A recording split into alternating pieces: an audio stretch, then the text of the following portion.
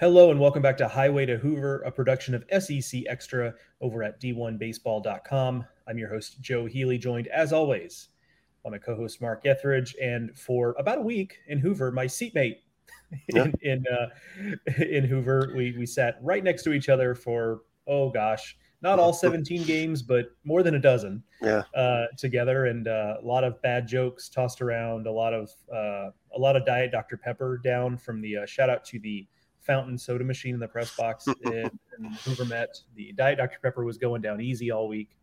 But yes, good time in Hoover.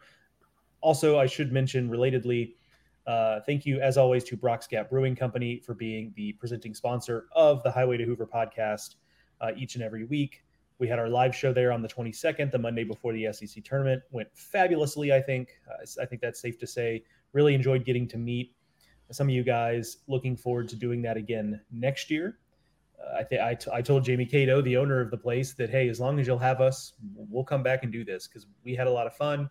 It was great to kind of set the table for the SEC tournament. So I enjoyed, I enjoyed every bit of that. So looking forward to doing it again next year.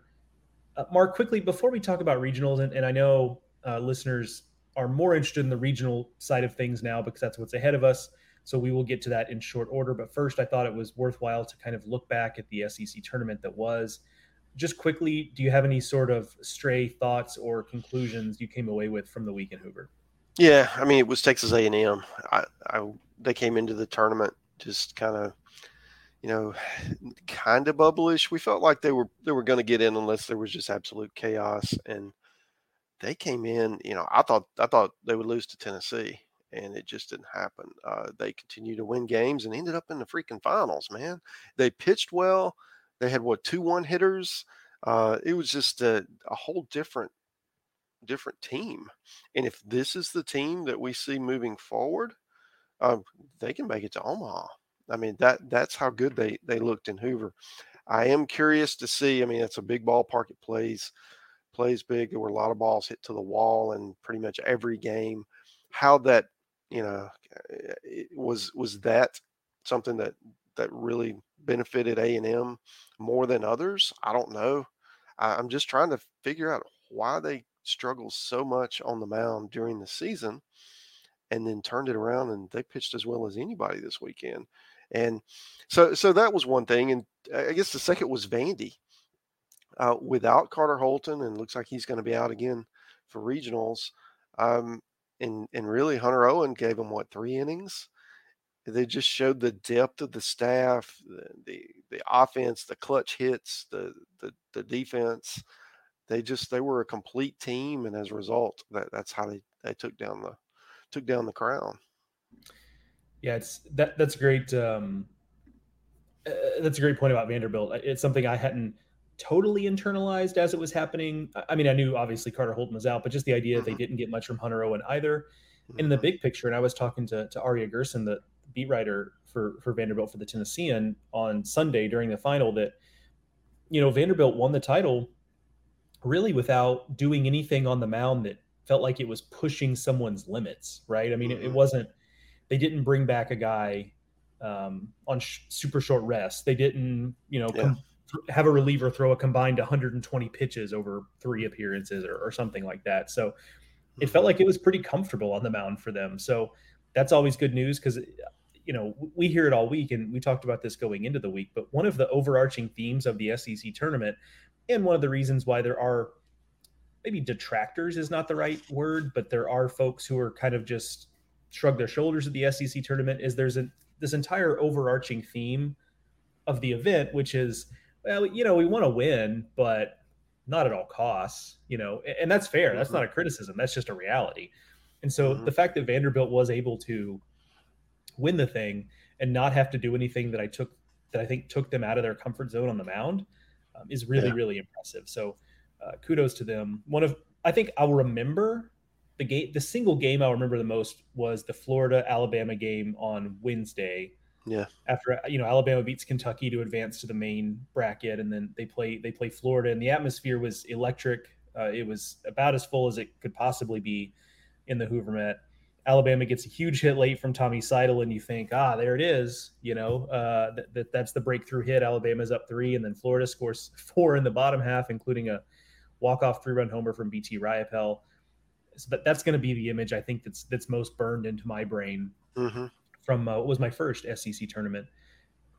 So that, it's funny how a lot of times that what a tournament will be remembered by isn't necessarily just the team that wins it. Sometimes that's the case, but not always, obviously. And I wrote this in my column, and if you haven't read it, head over to d1baseball.com and SEC Extra to read it.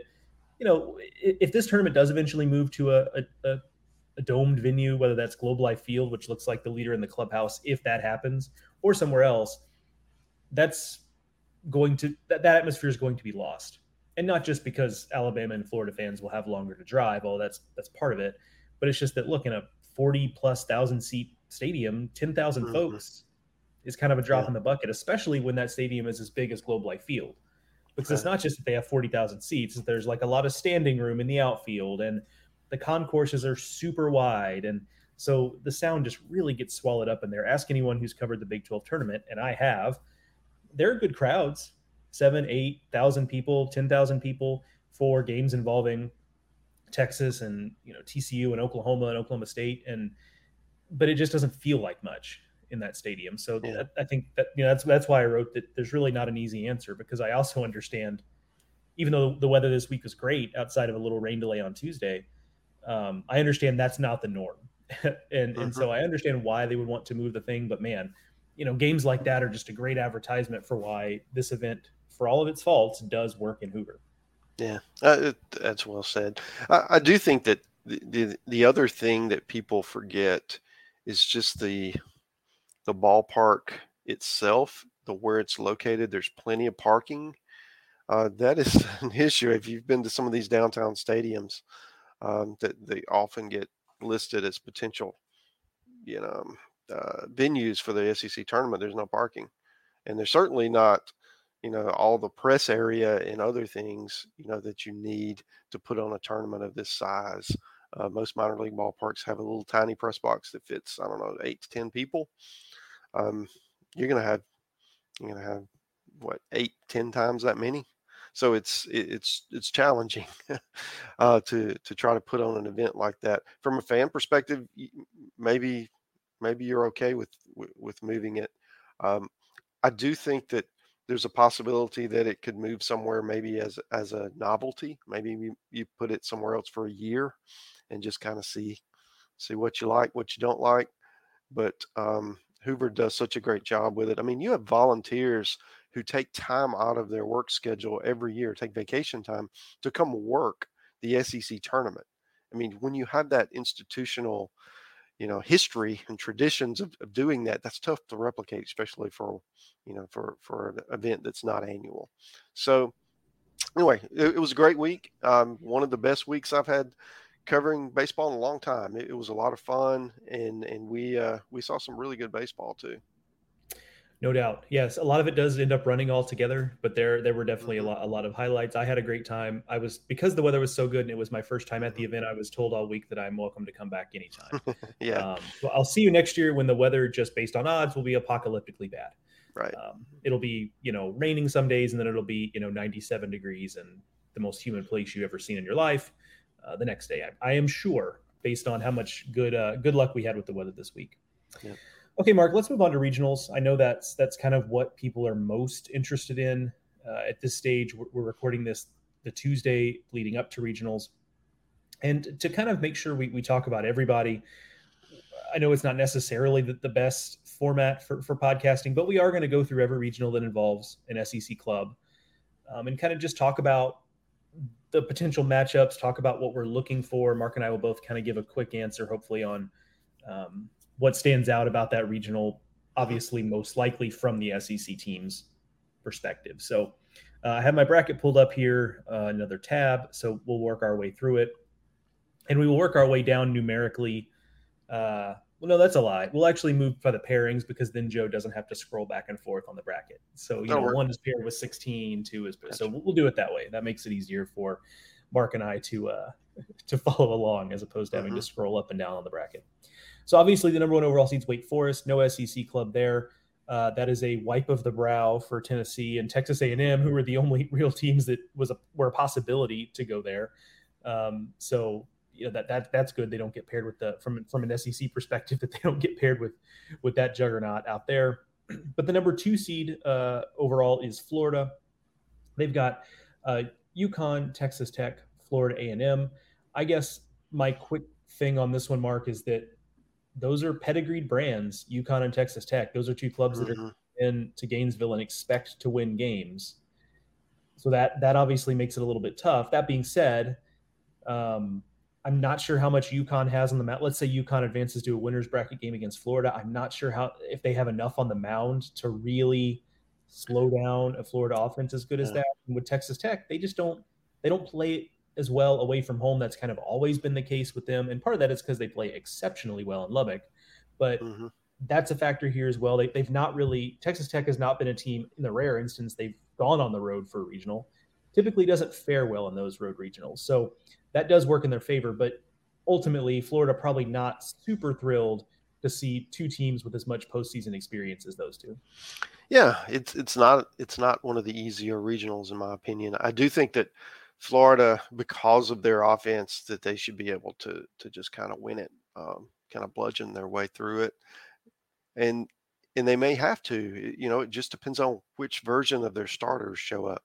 They've had weeks where, Sproat, Waldrop, and Caglione are all great, and they've had weeks where they're just okay, and then occasionally, like with Sproat's had a couple games, and Cags has had a few games where they just don't go deep at all. And the concern for me for Florida is if you have one of those games, then you're really going to have to use a lot of bullpen, and in a tournament format, that's not ideal. So that would be the only concern. So the thing to look for here would be Florida getting deep starts and the offense doing what it's been doing of late, not running into some kind of slump. That regional is paired with the 15th seeded South Carolina, so we could have an SEC East super regional in Gainesville if the chalk holds there. They are paired with Campbell, NC State, and Central Connecticut State. The Northeastern 4 seeds tend to kind of be looked at askance, if you will. However, Central Connecticut State at this point just is a machine in that conference. They're kind of the new Bryant in the NEC, if you will. They've really benefited from Bryant leaving the league, frankly. And they won a game in Fayetteville a couple of years ago. I believe that was 2021 or 2019. I forget which, but CCSU has won games in regionals before. So they will be game at the very least. The most interesting team here for me is Campbell. The first question is, what game did they use Cade Keeler against NC State? I would think so, just because you can't bet on beating an ACC team, although Campbell has done plenty of that this year and forever, it seems like.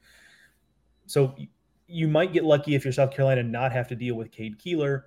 Doesn't necessarily make it easier against Campbell. I mean, their offense is really, really good as well. They know who they are offensively. I mentioned that in the fall. I did Campbell's fall report. It's just a really good deep offense. And, oh, by the way, they've got pro arms beyond Cade Keeler. Now, none of them are as good as Cade Keeler, but it's pro arms. Like you're not going to see 87 mile an hour stock right-handers coming in for Campbell just because you got past Cade Keeler. So, and Campbell typically plays pretty well in regionals. Like their game, like they usually come to play and come to win. So that's not easy for South Carolina. South Carolina is going to have to play better than it has really the last month or 5 weeks or whatever it's been in order to win this regional. Yeah, I think this is going to be one of those regionals where more people pick Campbell than pick South Carolina. Even though South Carolina's the host, they've been getting a black eye a little bit, and some of that's come from us about how they finished the year. So this is an opportunity to quiet the critics. I mean, you got the host when a lot of people thought you wouldn't, and you're going to have to do it against a really good team because Campbell has one of those RPI, 14 is where it ended up. So they had a great case to host. I think the other thing to point out with Campbell versus the field, they're 11-5. That's a really strong mark. So they beat East Carolina 3 times. So they're going to come in confident and feeling that they can compete on this big stage. For South Carolina, hopefully Sanders is able to give you something. He returns on the mound. Eli Jones has been good in his spots, but you'd like to have your full arsenal available in a regional. So the other thing I'll point out here is South Carolina's, they were so good offensively early in the year, and they kind of fighting it a little bit down the stretch. And I think you get a reset. You go home, you're not playing games for a little bit. You come back out in a big environment. This is a chance for South Carolina to kind of right the ship, and that happens both offensively and on the mound, because they're a shell of where they were at their best. But honestly, they don't have to be back to that level, because they were just so much. They were one of the best teams in the country. They've just got to start trending in the right direction, get some momentum. If they do that, they'll win this regional. As we move down the bracket, the regional hosted by Coastal Carolina, no SEC clubs there. On the left side of the bracket, Miami hosting that side. Texas, future SEC member, not currently, however. So we continue to scroll down. On the right side of the bracket, Charlottesville Regional hosted by Virginia. That one strikes me as being kind of fun, just as an aside. No SEC club there, but East Carolina, Oklahoma, and then Army, which you don't have to tell. Just ask NC State about how tough Army can be in a regional. Left side of the bracket, we're moving down to the number 8 overall seed in Stanford. We stop here because Texas A&M is here. And I think I could be pretty brief on this, just because I think you alluded, Mark, to the pitching that Texas A&M has shown. I'm fascinated to see, okay, if that's who they are on the mound. And look, I think the answer is probably going to be somewhere in the middle of what they were last week and what they have been. How does that match up against a Stanford offense that, look, if you haven't watched a lot of Stanford because it's West Coast games and you don't have the Pac-12 network and yada, yada, yada, I get it. But that offense is really good. It's physical. It's an SEC offense in terms of physicality and athleticism. They are an SEC style club on the West Coast. That's kind of the most succinct way I can put it. They are not your stereotypical West Coast team. A&M is going to have to be in a hypothetical winners bracket matchup or regional final. A&M is going to have to do enough on the mound to at least slow down the Stanford offense. And to me, that's the big question there for them. Yeah, and you nailed it. I think offensively, A&M, they're in great shape. It's just a question of which pitching staff do you get, and which Troy Wansing do you get? I mean, he was so good, and what's his role, and how do you stagger the rotation? Because Detmer really is kind of had his struggles, and they're so left-handed on the mound. So that'll be an interesting deal to see how Fullerton and then potentially Stanford handle all of those left-handed arms. So very, very fun regional.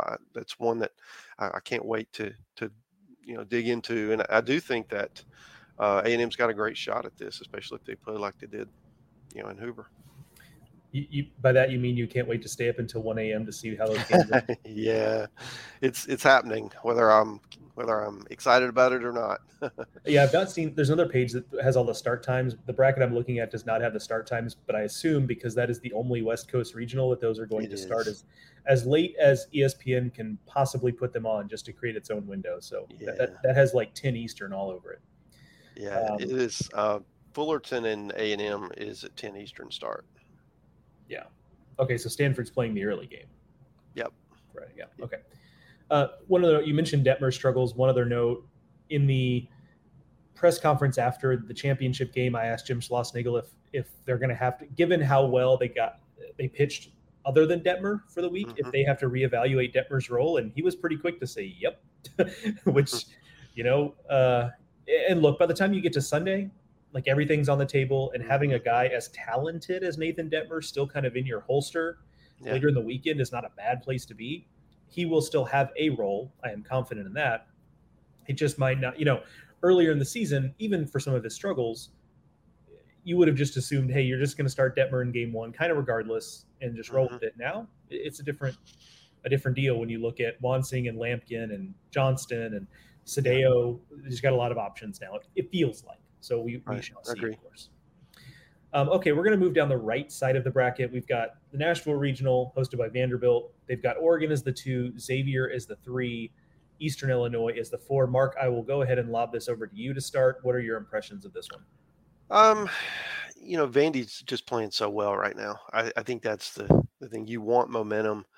The only concern is, you often see sometimes teams make a deep run and they're just kind of exhausted, so much energy during that tournament run that they're just not quite ready. But something tells me that Vandy will be. Playing an Oregon team, or they won the Pac-12 tournament. So obviously another team playing well. In fact, all 4 of these teams won their conference tournaments. So I like Vandy in this, especially if Hunter Owen can give you, a little bit more, as he works his way back from some arm trouble. This feels like, no disrespect, I'll walk it out and explain why I say this, so I'm not just slinging hot takes, but this feels like one of the more favorable draws for an SEC host. Yes, Oregon is playing well, but Oregon's been without its staff ace, Jay Stoffel, for a while now. Its pitching staff otherwise is very young. And look, they stepped up big in a big spot at the Pac-12 tournament. But a regional is a little different deal. Regional on the road, as opposed to in a neutral site environment, is a different deal. So that will be, although I guess it'll be a neutral site environment for some of their games, but you know what I mean. So that is a concern there. I've been pro Xavier all year. Like I was kind of in the boat of like, that's a regional caliber club on talent. I just didn't know if the numbers were going to get there or if they were going to win the auto bid. So I like them as a team. But that being said, if they didn't win the Big East tournament, they might not have been an at-large club. That's just the reality. And then you've got a 4 seed in Eastern Illinois that hasn't been in a regional since 2008. And as a result, unless they have a transfer on their roster who's played in regionals before, they don't have anybody on their roster who's played in regionals before. So I think Vanderbilt has to be pretty satisfied with what it got in terms of the draw. And I look for this to be one that Vanderbilt handles, especially if they play as well as they did last week. Yeah. We will move to the left side of the bracket now. Number 5 overall seed LSU. They've got Oregon State as a 2. They've got Sam Houston State as a 3, and they've got the Tulane Green Wave, one of the biggest Cinderella story. Feels kind of weird to think of Tulane in those terms, but the biggest Cinderella story of conference tournament week, a 40-loss Tulane team winning the American Athletic Conference automatic bid. Mark, what is your snap reaction here?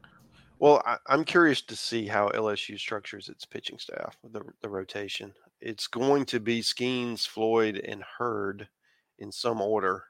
But do you go ahead and throw Skeens in the opener? And the reason I say that is 4 weeks now, 3 of those 4, LSU's lost 2 out of 3. So they're not heading in with a lot of momentum. I do think that you would hate to throw somebody and not get that good start, and then it really sets you up. You used all your key bullpen guys just to win that first game. I kind of expect them to throw Skeens, and you wouldn't believe it, against a 40-loss team, that you would need to throw your pitcher of the year. But I kind of think they will. So that to me is fascinating, just from a strategy standpoint. But the other part of this is LSU is going to hit so well. Oregon State's a club. They gave up a lot of runs in their 2 losses in the Pac-12 tournament.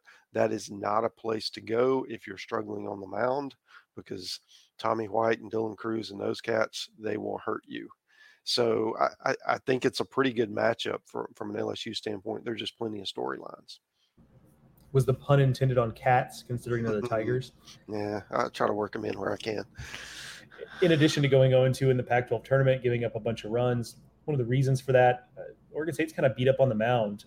I've not done my own original poking around on this, but in a conversation I was having with Mike Rooney, it looks like, Sellers and Kamatz, their 2 top starters, really the only 2 guys who took the ball with any regularity in the rotation, are both – there's some question about their health. And if they're not available, like Wolf, Oregon State's got a good bullpen, but you're really asking a lot of that bullpen if you don't have any starters you can depend on in that particular way. Otherwise, Sam Houston's a team that LSU played in Round Rock and blew them out. So there's some comfort there, I think. It's a comfortable matchup for LSU, having that in their back pocket. And on the point about LSU's pitching, I just think you have to pitch off Skeens. Like, I get that, you want to make sure you get that game 1 win, but man, I don't know. Like it just, Yeah. And I'm firmly on team. I know there are some exceptions, like I'll allow for that, but I am firmly on team. If you're a host team, pitch off your ace. You're there to win a regional, not to win 2 games or 1 game or whatever. And furthermore, in that in that 1-4 game, Floyd and Hurd's issues are not stuff; it's command. But Tulane is a pretty free swinging team. I mean, their best bat is T.O. Banks, who struck out more than 75 times this year. You're going to get some swing and miss from Tulane, even if you're not really in the strike zone. And so, considering that's the hang up with guys like Floyd and Hurd, like I'd still feel pretty comfortable throwing them in that opener. Now, it does open you up to some criticism if Tulane, even if they play you tough, you start to have to answer some difficult questions. And I understand that, LSU in the postseason is a cauldron. Difficult questions will be asked of everyone involved if they don't thrive this weekend. But I just think your best bet to win a regional is to save Skeens for a more difficult matchup in the winner's bracket. Yeah. And it is fascinating. I think the concern is not that you will lose the game to Tulane. It's that how many arms you will have to burn, right? That would be my concern. That you're going to need later. Because Skeens, as great as he is, he's going to give you 6 or 7. He's not going 9, not typically, because he strikes out so many guys. And Floyd's a similar kind of guy. So you're going to need your top arms out of the pen for those games. So it's interesting. Hey everyone, we're going to take a quick break from our discussion to hear a couple ads from our sponsors. That regional is paired up with the Lexington Regional, one of the more well-balanced regionals in the field, which is, a tough break for Kentucky as a host. But so they're hosting. They've got West Virginia as the 2, Indiana as the 3, and Ball State as the 4. Mark, what do you make of this one? Yeah, I mean, I do think that Kentucky has a challenging opener with Ball State. There are easier ones out there, and so getting off to a good start, a lot of excitement for being able to host a regional. But it's a veteran team. I mean, they'll have some younger guys probably on the mound. You're going to see Smith probably, but I think they're a club that's been able to kind of keep their composure and play. I don't know if above their heads is the right word, because that's kind of negative connotation, but I think they've maximized their talent, and this is where that gets harder to do as your opponents get tougher. So it'll be interesting as you see them match up with West Virginia, who has faded really the last few weeks. I mean, we had them as the national seed, so you understand the talent that they're bringing in, but they're kind of like South Carolina. They're just trending in the opposite direction. And then Indiana's a club that's been pretty consistent all year. They've been kind of in that range. I mean, we actually had them hosting, maybe 6 weeks ago. So very some clubs that have had a lot of success should come in feeling like they can win a regional, and so Kentucky's there are no easy games in this one. To your point, I think this is one of the more competitive quartets that we have. Yeah, there are certainly 3 teams you can see winning this regional, and I don't mean disrespect to Ball State, but I mean, heck, maybe you win the first game, you're in business, I guess. But Kentucky will probably see Trenner O'Donnell. That's Ball State's ace, and he's really good. ERA under 3 in a year when ERAs under 3 are hard to come by, frankly. So he's been really, really good. So that's a tough matchup there. And then you mentioned it, West Virginia and Indiana are both teams that at various points this season look like they themselves could host. West Virginia tied for the Big 12 regular season title. Indiana finished only 1 game behind Maryland for the Big 10 regular season title. Indiana could have, in some world, been a 2 seed. Very easily could have been a 2 seed. So that's going to be tough. But I'm with you on Kentucky generally, that I like that they're a veteran bunch. They've punched back from adversity, right? We thought they were really fading, and then, hey, they come out and sweep South Carolina. And I get that South Carolina, that was kind of the start of their skid, and they were hampered by injuries. But that's what you should do. You should take advantage of a team that's hurting like that. And so Kentucky did, and really punched back and put themselves in position to be hosting this regional. So I think that's a group that they may or may not win the regional, but I would be surprised if they come out flat.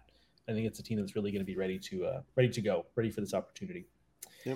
The Vanderbilt Regional is paired with the Stillwater Regional, hosted by Oklahoma State. We will skip past that one. No SEC involved there. We switch back to the left side of the bracket.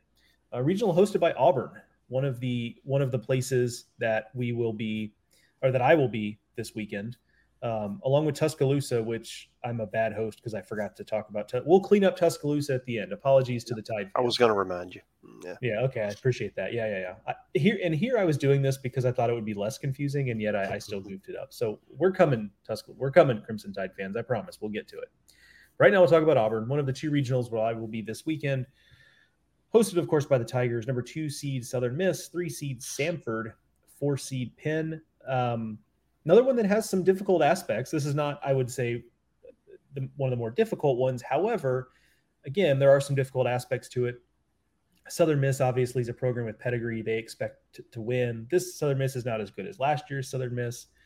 And Auburn will most likely catch a break. I assume Tanner Hall will throw in game 1 against Samford. So that's a break there for Auburn that they're probably not going to have to deal with Tanner Hall in a winner's bracket game. You obviously have the element of Scott Berry, head coach at Southern Miss, retiring at the end of the season. So does that provide some sort of emotional lift or something else there? Like that kind of stuff can play a role. Samford is a 3, famously won a triple header in the SoCon championship. Crazy stuff there. Is that a binding agent for that team? Or is that something that kind of brings that group together? And then Penn, I think, of the SEC hosted regionals, maybe the most difficult 4. I think it is. Yeah. I mean, you might not think that based on the fact that it's the Ivy League champ, but consider the following. And Mark and I did a piece on like regional superlatives that you can read some of these takes on. That'll be up by the time you listen to this. That Penn has a rotation. All 3 guys have ERAs of 3.09 or lower. They all strike out more than a batter per inning. They all have opponent batting averages of 220 or lower. Owen Cody, one of 3 starters, is transferring to Virginia at the end of the season. That tells you how talented he is. Virginia does not recruit bad players. And then on the position player side, they have, starters who are transferring to places like Texas and Texas A&M and Duke and Virginia Tech. And so you get the idea that like this team is extremely talented. And I didn't even mention Eli Trope, one of their relievers, fastball up to 97 miles an hour. Carson Osmer, their closer, like a low slot kind of, joker guy who has, walked a 30-4 strikeout to walk ratio in 20 some odd innings, like just pounds the strike zone, everything moves, all that stuff. Auburn is going to have to play well to win that game. That is certainly not a game Auburn can waltz into. And considering some of the inconsistency Auburn has got on the mound, as good as Tommy Vale has been, Tommy Vale, assuming that's who starts, it might not be. Nobody on Auburn staff is immune from the type of game where things just get out of hand on them. We've seen that too many times this year to feel any differently. So that's one of the reasons why I'm starting my weekend in Auburn, is because I'm really fascinated to see that 1-4 game. Yeah, that's a good point. I do think that, Penn, they opened their year at South Carolina and they had 2 one-run losses. One of them was 1-0. And then the other game was competitive. I think it was a 3-run game. So they've been to an SEC venue. They've been competitive. They could have won those, certainly 2 of those games. So they'll be confident going into Auburn. Now, Auburn's a team that has played so much better baseball down the stretch. And because of that, they should, even though they didn't stay around in Hoover as long as they'd like, they got to be feeling really, really confident as they host, which is, they're going to get one of the best 2 seeds. Southern Miss was that they could have, we talked about this with Campbell. That's one of the best 2 seeds out there, along with, say, Tennessee and A&M. So I think that, and then you have Samford, who's just an unbelievable story. They get rated every year in the transfer portal. And then Tony David just figures out, hey, we're still a good team. We'll get by in spite of that. And look at what he's done. He's got them in postseason. You mentioned the 3 games in one day. I'm actually going to talk to him shortly and have a story on D1 about that. So there's a lot of storylines in this one too. And I do think that'll be a good environment. I'm excited for you to get down there. It'll be packed. It'll be a rowdy time. on the Plains. No doubt, and that's something that really they should get a lot of credit for. This program now is that, Auburn hasn't always been the place, and the results dictate this, of course, but Auburn hasn't always been the place that you associate with rowdy, big SEC crowds. But that's changed, and they're really drawn pretty well, and they've got a lot of excitement around that program right now, and why the heck wouldn't they? So hosting once again. That regional is paired with the Clemson Regional, hottest team in college baseball there. They're just, I guess, never going to lose again. They haven't lost since April 28th, I think it is. They haven't lost a series since like the last weekend in March. They're just really rolling right now. Tennessee is the 2 seed there, and there's a lot of interesting stuff here for me.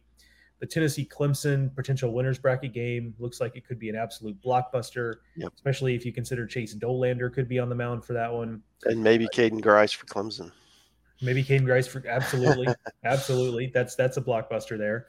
Tennessee's first game is against Charlotte, and if Andrew Lindsey starts that game for Tennessee, that's a matchup against his former team. Andrew Lindsey was at Charlotte in 2021, so a lot of interesting stuff there. Lipscomb is the 4. A little bit of an upset that Lipscomb not going to Vanderbilt as a 4 seed. They could walk to that game basically, just right down the road. So this regional of the two with A&M or Tennessee being the only 2 non-hosts that got into the field, this regional strikes me as the more interesting of the 2, just from top to bottom.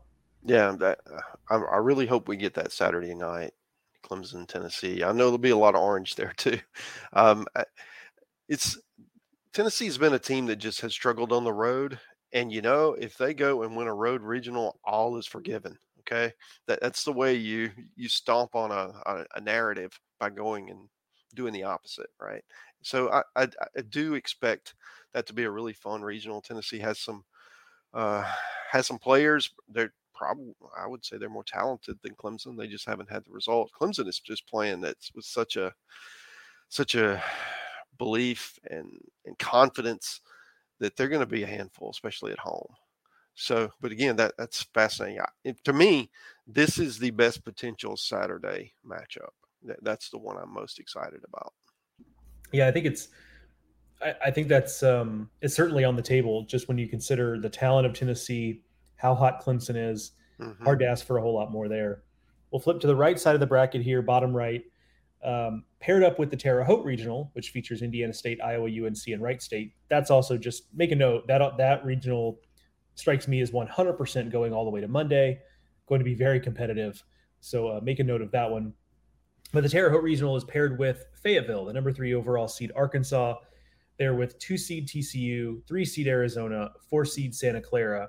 Before, Mark, I will throw this to you first, but before we speak directly about Arkansas, what was your general, because I've not listened to the podcast you did with the other guys. I read a little bit of what you wrote, but what was your general take on Arizona getting in as opposed to, I don't know, any of the other West Coast teams that were in the mix? Yeah, I was really surprised that a team that went 12-18 in the league got in over teams that won 17 and 16 games. It's just like the conference didn't matter. It was more about RPI and how you finished. Now, at the end of the year, Arizona, they played really well in the tournament. They also had a midweek win over Arizona State, which counts. That's an aggregate. It doesn't count in the conference standings, but the NCAA counts it. So their conference record was a little better than what you see in the standings. But honestly, it was an RPI pick. That and just trending, at the end of the year, which to me, okay, well, we just played a 10-week season, but we're going to decide the better team based on a week's tournament. I'm just not on board with that. Everybody can look at it differently, but that's kind of my view on it. As far as the rest of you want to respond? Yeah. Oh, well, I agree, generally speaking.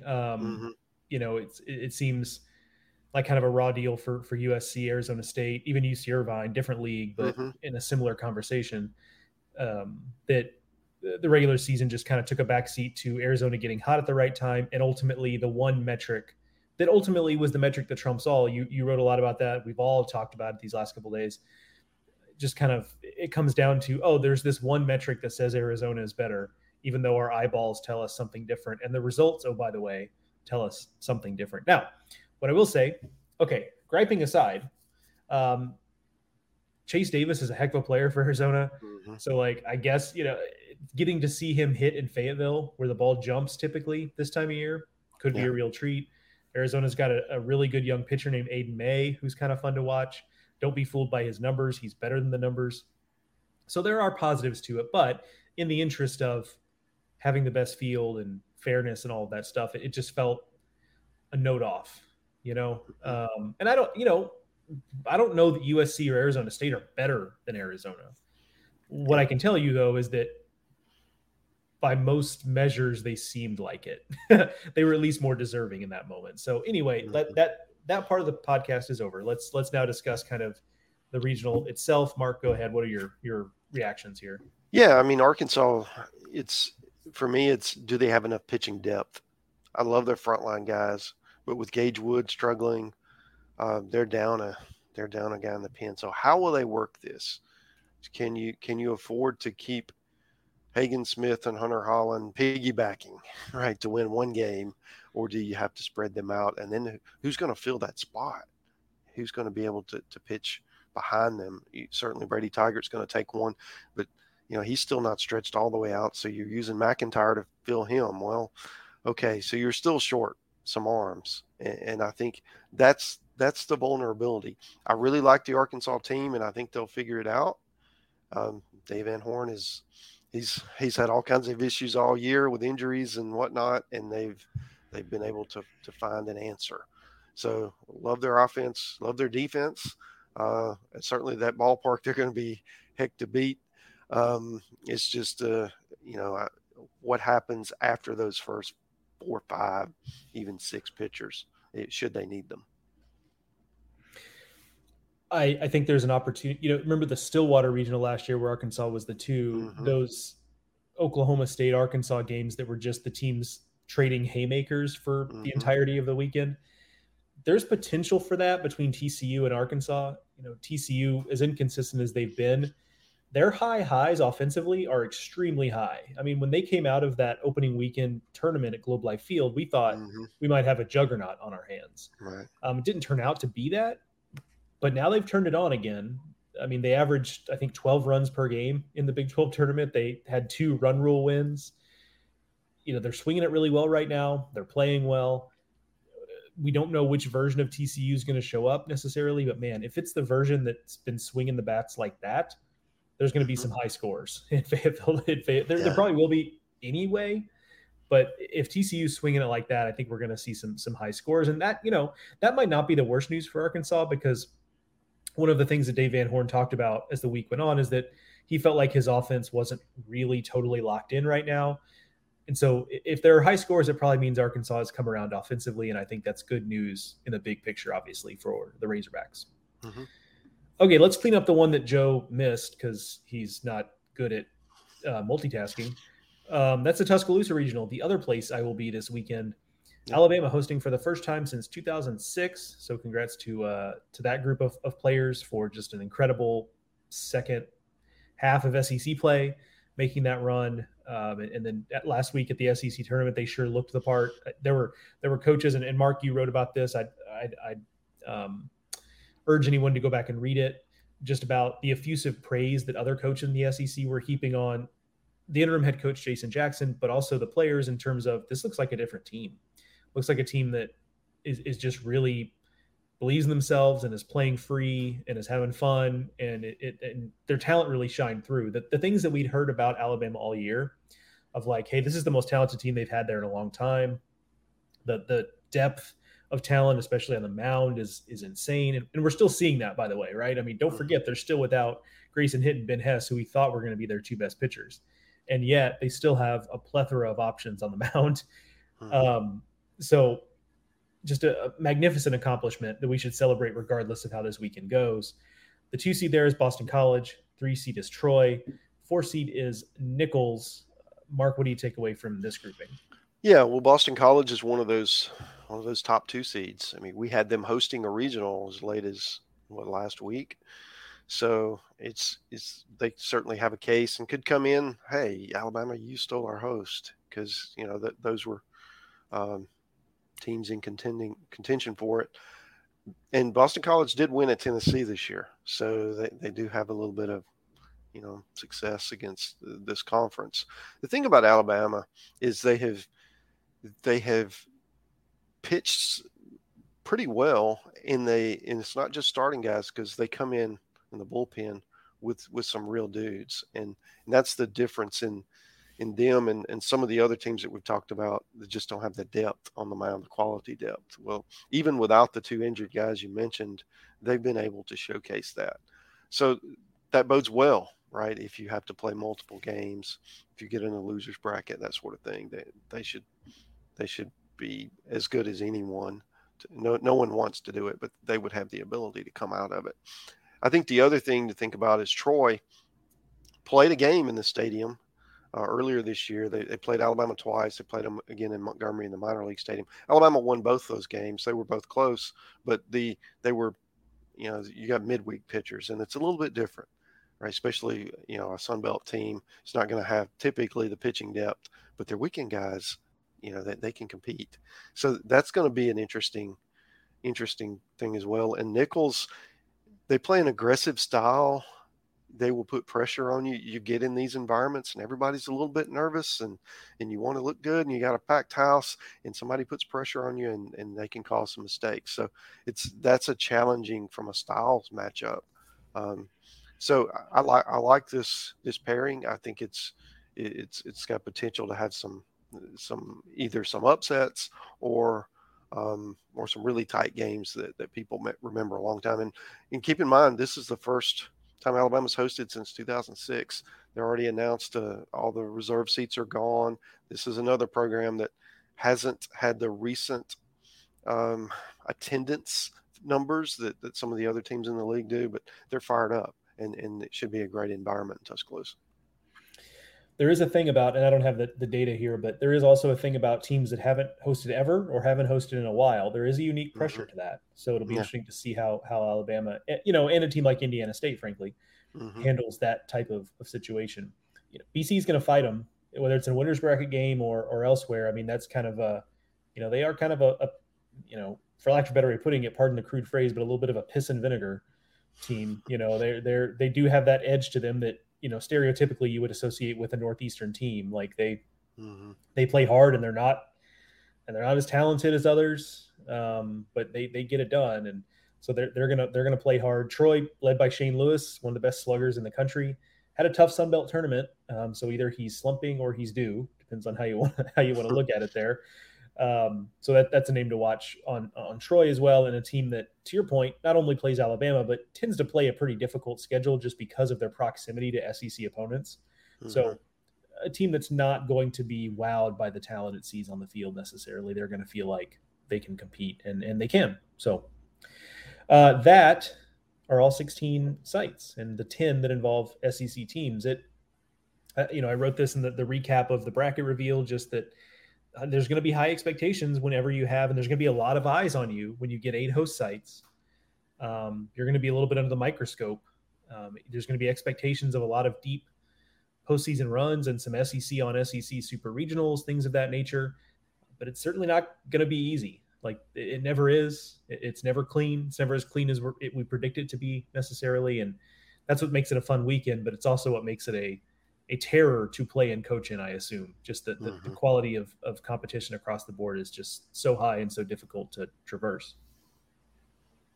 Yeah, absolutely. And I guess one thing I'll mention, before we wrap, we had a great night at the live show at Brocks Gap the Monday before the tournament. Had a nice crowd. We got to mingle and chit chat with everyone and talk about all kinds of stuff, right? We even talked a little college baseball, and it was a nice evening. So thanks again to all the people who came out to see us, and again to Brocks Gap for making it just an incredible night. It was a great venue, great beer.